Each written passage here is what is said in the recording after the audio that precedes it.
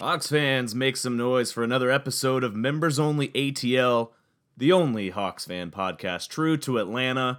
And after an overwhelming victory at Phillips on Saturday against the Magic, the Utah Jazz managed to come into Phillips Arena last night and take this one 120-95. Basically, it's because of Gordon Hayward. He had 30 points. He had 15 points in the first quarter alone. The Hawks just played this one. Looked like they were out of energy. I know a few of them traveled to the Super Bowl on Sunday, and of course, everyone is bummed that the Falcons did not win. So maybe that had something to do with a little bit of a lack of hustle that they had last night. The Hawks were down about 17 at one point before the half, and Dennis Schroeder basically got that lead down to 2. And Dennis primarily carried the load last night. 21 points, 2 assists. He did have 4 turnovers. Got to get control of the ball, Dennis. Paul Millsap, 14 points, 8 rebounds, 3 assists, and a steal. Dwight Howard, 10 points, 8 rebounds, 2 blocks. Kim Bazemore, 8 points, 3 steals, an assist, a rebound. He was 2 for 8 from the field. And he did have that one pretty sweet pull-up 3 that I was kind of concerned about him taking, but it went in, so I won't complain. THJ, 14 points. He was 4 for 9 from the field, 3 rebounds, 3 assists, and a steal.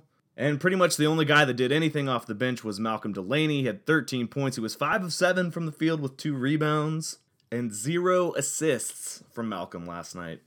DeAndre Bembry has been getting lots and lots of minutes of late. Of course, that's because Thabo Sefolosha has not been playing due to that groin injury.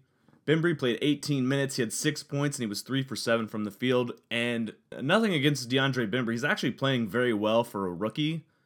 But I miss Thabo so much, and I know the rest of the team has to too. Thabo does so much on defense, and it's evident when they're playing really good teams like Utah. Lamar Patterson and Taurean Prince got some garbage minutes. Mike Scott got 12 minutes in there as well. He had 2 points, 3 rebounds, and an assist. And I'm going to chalk this one up to a lack of energy, like I was saying before. The Super Bowl was on Sunday night. They flew to Houston after their game on Saturday night. They flew back from Houston before Monday night. And that traveling gets to you. I think even if you're an NBA player, that air travel gets to you. You're always tired when you get home from flying on a plane. So I'll let this one slide, but if we go into Phillips Arena on Wednesday and lose to Denver, then I might start having issues. Another thing I noticed from last night was Dennis and Malcolm didn't have very many assists. Malcolm didn't have any assists, actually. And I'm not sure that that's from a lack of them trying to get the ball to other players. It's probably just more of a lack of production from the other players, which kind of sucks.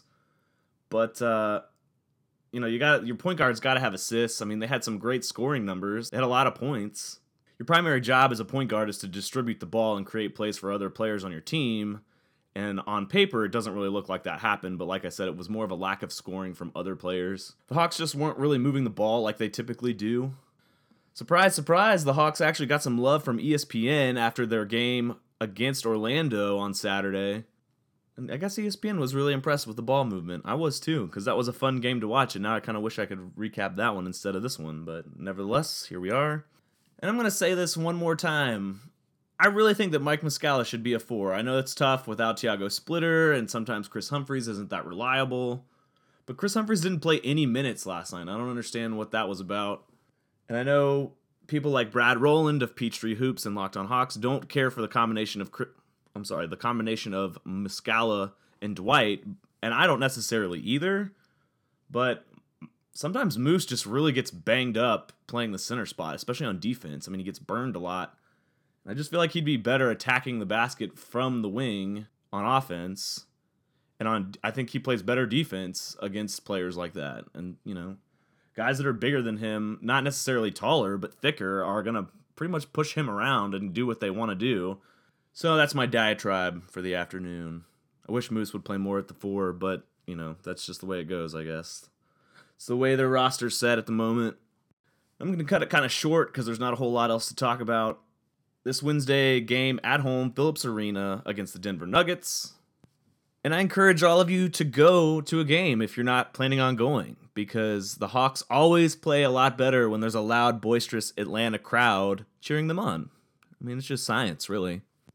And Phillips Arena is definitely a lot more fun when it's nice and loud and rowdy. I'd really like to see the Hawks win one. Got a couple game road streak following that, and then it's the All-Star break.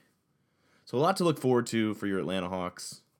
And if you haven't done so already, thanks to those that have, please subscribe on iTunes. When you subscribe on iTunes, it goes directly into your device and you don't have to download it. You don't even have to mess with it. It's just there when I post an episode. You can also follow us on Twitter at ATL Members Only. Follow my personal Twitter at Burnside, BYRNSIDE. And as always, let's go Hawks.